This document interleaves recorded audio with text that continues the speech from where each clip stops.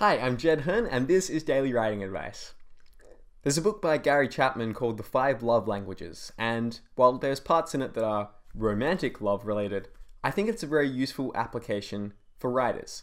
Because basically Chapman's thesis in this book, and there's like a bit of pseudoscience involved, and one of my neuroscientist friends reckons that it's not a particularly accurate reflection of how humans really behave, but ignoring that, Gary Chapman sets out this idea that there are 5 different ways that we like to have appreciation given to us and how we like to express our appreciation. So this doesn't just mean romantic love, but it also means how you might appreciate a friend, how you might appreciate a parent. And those 5 love languages are this. Number 1, quality time. So people who have quality time as their main love language enjoy spending, as you might have guessed it, quality time with someone else. So their idea of kind of the ideal catch-up or the ideal like friendship, if you will, is spending lots of time with that person, maybe going for walks, maybe like having a chat, things like that. Number 2 is words of affirmation. So someone with words of affirmation as their main love language really appreciates it when you congratulate them or say that you are proud of them or that you are happy to know them or basically any other verbal sign of friendship. Number 3 is touch. So this is the friend that goes in for the massive bear hug when you catch up and they're always patting you on the back and that sort of thing. Number 4 is gifts.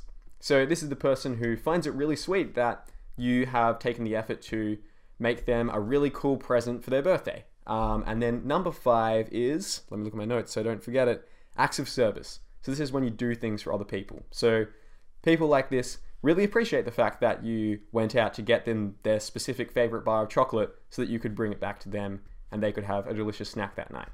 So basically the main thesis of the 5 love languages is that everyone has kind of one love language as their main way of being expressed, and that means that people have different ones. So you might be really motivated by quality time, but someone else might be more interested in gifts. And that's fine because they're just different ways of you behaving with the world.